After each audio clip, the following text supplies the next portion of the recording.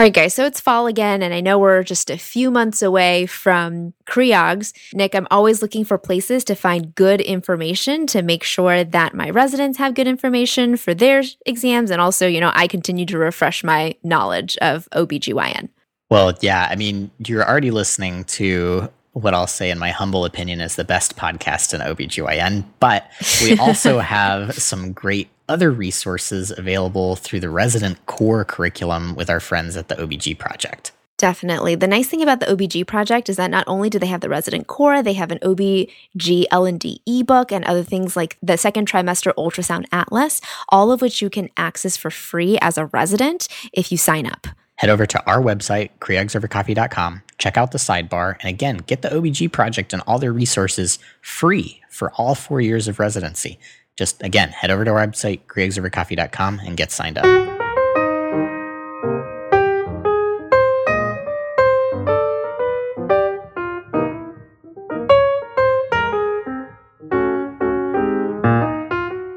All right, guys, welcome back. This is Nick. This is Faye. And this is CREOGS Over Coffee.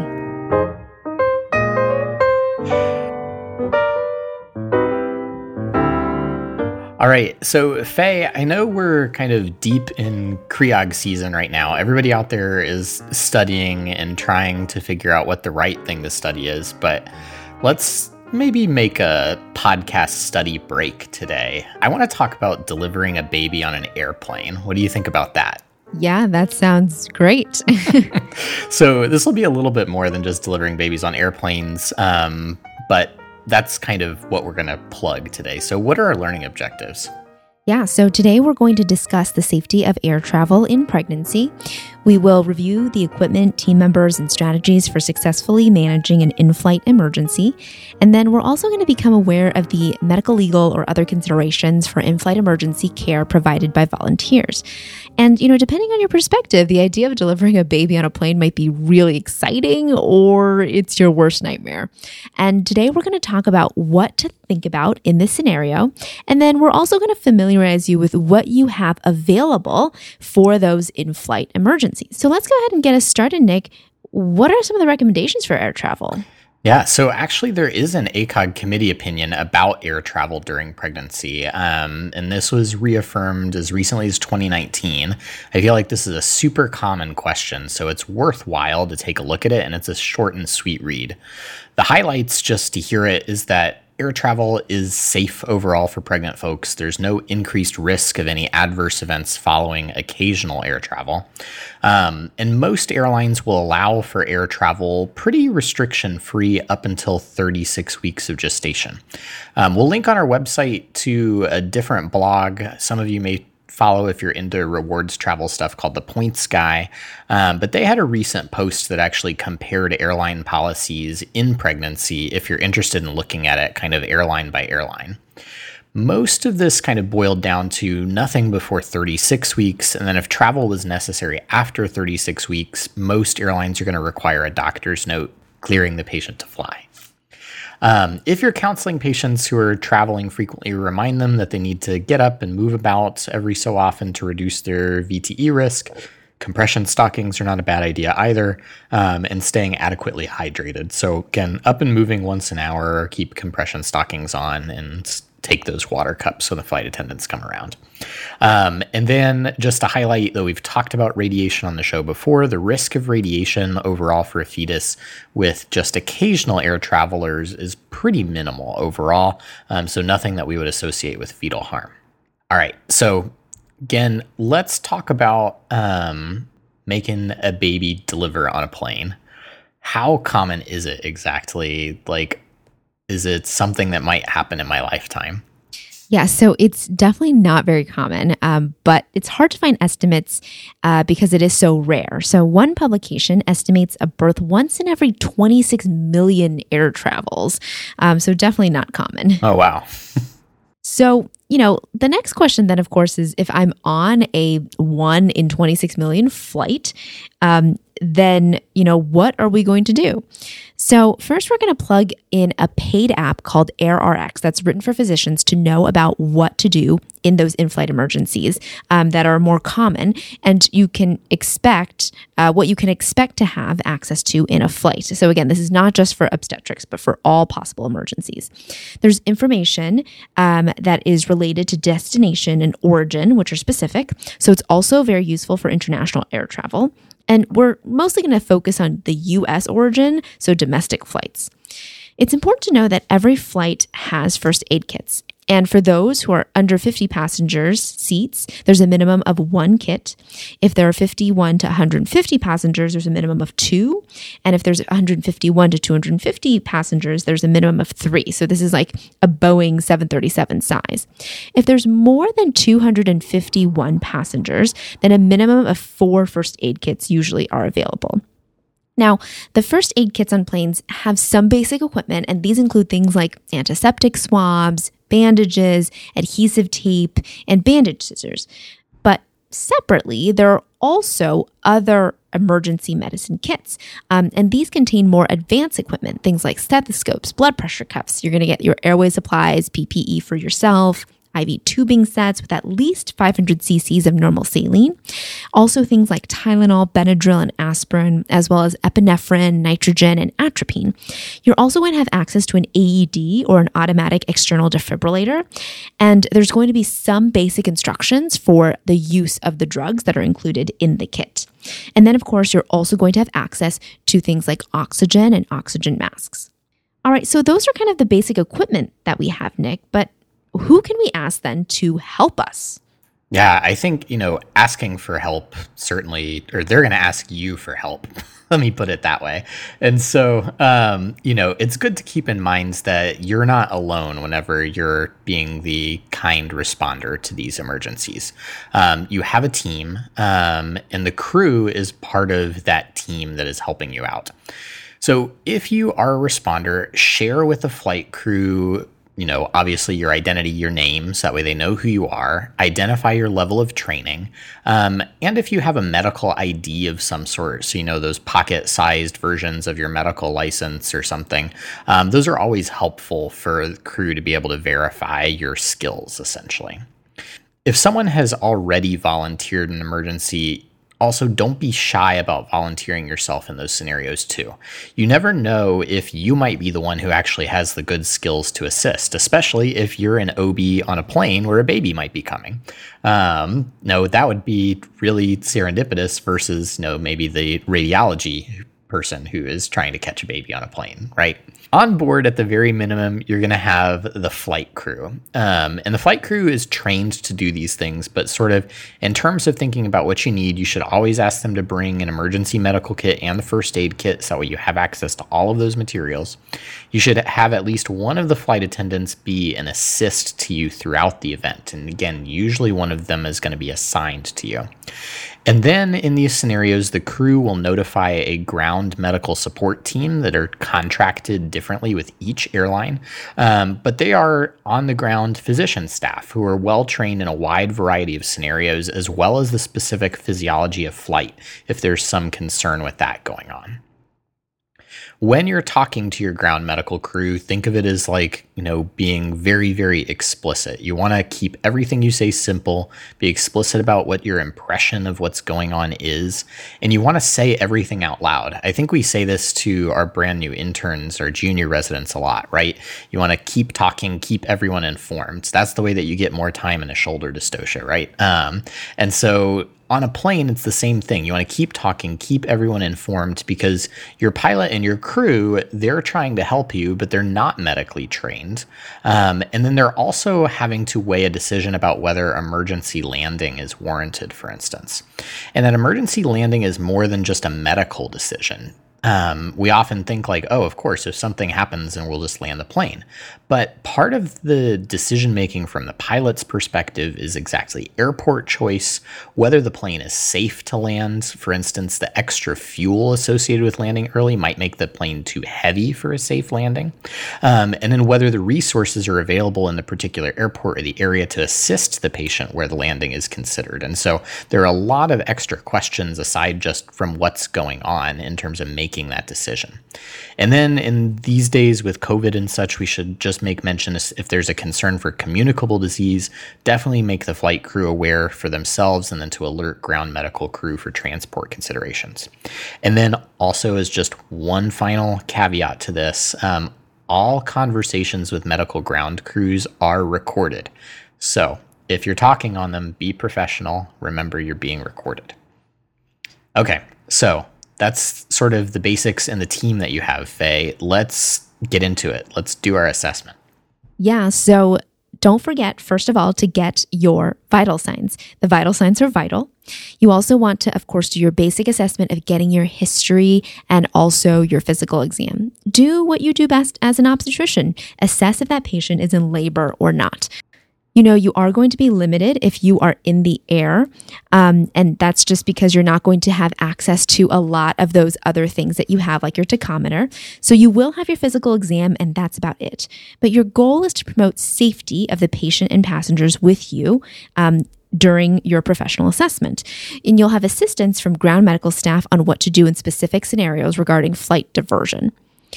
The pregnant folks also may have a lot of other things that can be occurring, so make sure to keep your differential diagnosis broad and reassure folks that if labor is not occurring, to let them know that. You may also be the best person to limit panic in assessing a pregnant patient on board a plane, regardless of the complaint, as we probably know from the ED. And if a delivery is occurring, make sure to get help. You're going to need assistance just like you do in labor and delivery. And on a plane, you're going to need them even if they are not trained. And remember, be prescriptive and talk out loud.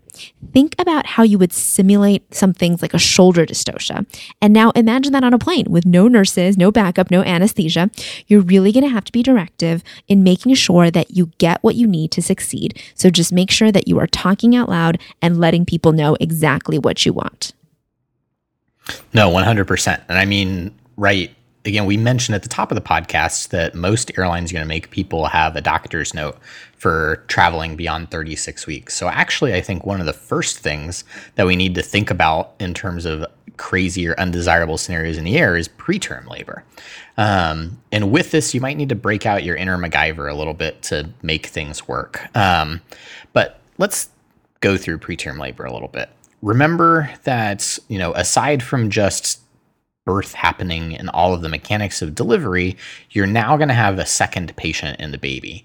And with preemie babies, they're going to need breathing help and warmth as the two primary things that are going to help them succeed in the transition. In your emergency medical kit, you're going to have equipment available for positive pressure ventilation and oxygen that can be administered to babies. In kind of the way of keeping them warm, there's plenty of blankets and layers and things that are often readily available on planes for warmth, but then also just promoting skin to skin is also going to be a really big, important thing here, and can be an easy way to get skin to skin. For the super preemie kids, remember that we often at delivery will put them in like a plastic bag, right, as a way to promote warmth too. And that's one thing on planes that there's often several of, actually, because people have to carry their liquids in the little Ziploc bags, right? And so, if you're expecting that, you can always ask around or have the flight attendants call out for a gallon Ziploc bag from volunteering passengers and use that as sort of a de facto fetal catch or baby catch bag. Let's think next about another less great scenario, which is malpresentation, breach, or like a cord prolapse. Yeah, so, this is definitely getting my heart pumping, Nick, about those malpresentations and things like that. So if this happens, don't encourage pushing in these scenarios. Be clear with the ground crew that there's an emergent C-section that needs to occur, and landing the plane needs to be a top consideration. Then get the patient on all fours for a cord prolapse with the chest down and the bottom up, and this will help the presenting parts stay off that cord. Now, if the baby is coming, go through your breech delivery maneuvers. And if you don't remember that, go and listen to our breech delivery episode and simulate breech deliveries while you can, while you're in training. All right, Nick, so what about, if the baby has already come? What happens if all of a sudden you're getting a lot of bleeding and you're in a postpartum hemorrhage situation? Totally. So this is another thing where you're kind of limited in what you can do here, right? So no, you're not going to have oxytocin, you're not going to have methergin, you're not going to have any of that stuff on a plane. You're limited to bimanual massage, doing an exam, holding pressure, and then using bandages or towels or whatever you can to kind of help hold that pressure, right? You do have some crystalloid on a plane that you can give. And so it's one of those things, if you haven't put in an IV in a while and just need some practice, it's not a bad idea to try that just to make sure that you keep those skills up, because you will have that 500 cc's at least of normal saline to be able to maintain circulating volume. But then remember too that oxytocin can be gotten on a plane endogenously through nipple stimulation. So start your patient breastfeeding if baby is ready to take to the breast, or just doing nipple stim itself can help get that uterus contracting if you think that it's an atony issue. And one thing that we should mention with postpartum hemorrhage is actually considering delaying placental delivery until the plane is landed. When we manage placental delivery, or the third stage of labor in a hospital with oxytocin on board, we often think about 30 minutes as being sort of our timeline for an active management scenario. But we're not exactly actively managing in a plane because we don't have oxytocin. We don't have all of that stuff. And if you're not having any active bleeding, baby's delivered, mom is stable without oxytocin, and you can get the plane down in a reasonable amount of time, it may be prudent just to wait so that way you're not provoking bleeding by pulling out a placenta or avulsing a cord and then having bleeding happen like that, because that would be a much worse scenario to have. All right, so Faye, I think I've definitely gotten my heart rate up thinking about this. And I can imagine the listener out there who says, like, why are you guys even spending time on this? I would just pull whatever hat I have on or my jacket and just like throw it up over my head and not pay attention to this. Aren't you worried about like medico-legal issues that might result from assisting in something like this? Yeah, absolutely. So currently, there are no relevant international laws for assisting in-flight medical emergencies. In the United States, the Aviational Medical Assistance Act, also known as the Good Samaritan Act or the Good Samaritan Law of 1998, states that an individual shall not be held liable for damages in any action brought in a federal or state court arising out of the acts or omissions of the individual in providing or attempting to provide assistance in the case of an in-flight medical emergency, unless the individual, while rendering such assistance, is guilty of gross negligence or willful misconduct. The standard for malpractice here is basically significantly higher than it is in usual malpractice cases. And there's no example currently of a medical professional anywhere in the world who has been sued successfully for assisting an ill traveler. And actually, successful lawsuits have only occurred against airlines themselves, and the airlines actually are going to normally accept the liability associated with request for an in-flight assistance. The other thing to note is that there's no standard protocol for documentation of an in-flight event and assistance, but the individual airlines, again, may have their own specific forms or policies that you may have to help fill out. So it is advisable for you to create a secure document of your own exam, assessment, and plan, or get a photo of a completed airline documentation form for your own records in case you're asked to comment on the case later for any reason. So, Nick, I guess, the next question is, if you delivered a baby in the hospital, you usually get paid. So what about compensation in these cases? Sure. So kind of one of the caveats we should mention from the Good Samaritan law, Faye, is that it really only applies to true Good Samaritan actions, so where no compensation is provided.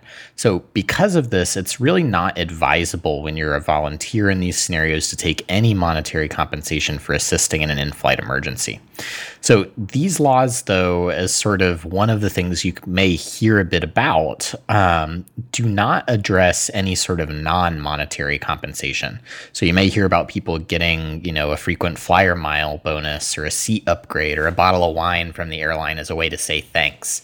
But just because those things are not addressed by the law doesn't mean that they may not be targeted. So when you talk to legal experts about this, most of them advise not accepting these gifts. And we should say, I know you mentioned, Faye, correctly, that there's no example of a medical professional anywhere in the world who's been sued successfully for assisting an ill traveler. But sued successfully is the key word there. Lawsuits have been brought against assisting physicians. Even though you may be sort of helping in the goodness of your heart, it is possible that a lawsuit could be brought, and then it just really hasn't been tried to see if I took those frequent flyer miles, does that make me invalid for Good Samaritan? And now I might be held to a lower standard for malpractice.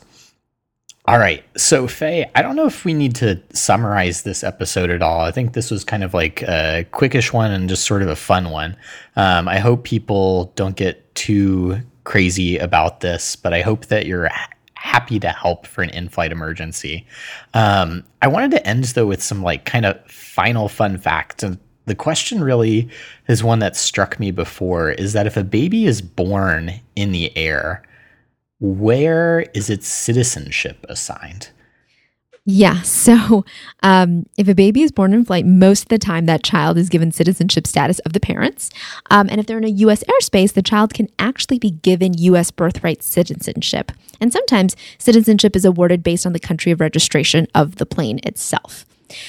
Very interestingly, the most recent baby that we could find that was born on a plane was actually pretty recent, in October of 2022. It was an American Airlines flight from New York City to the Dominican Republic. Wow. We'll see if any of us end up on a plane. And if you end up on a plane and catching a baby and you've listened to this podcast and it helped you at all, please let us know, because we'd be so interested to find out. I hope that this was helpful in some way, shape, or form. Well, I think that does it for today. So once again, this is Nick. This is Faye. And this has been Creogs Over Coffee. So guys, if you enjoyed this episode or any of our other episodes, go ahead and go onto your favorite podcatcher on iTunes, Spotify, Google Play. Give us a 5-star rating and review. You can find us online on Twitter at CreogsOverCoff1, on Instagram and Facebook at CreogsOverCoffee. Or if you love the show, head over to patreon.com/CreogsOverCoffee. Send us some love and we'll send you some swag. You can find show notes for this show and all of our other episodes, as well as the Rosh Review question of the week on our website, www.creogsovercoffee.com. And finally, if you have a question for us, a correction or an update to this episode or any of our prior episodes, or just want to say hello, email us, creogsovercoffee@gmail.com.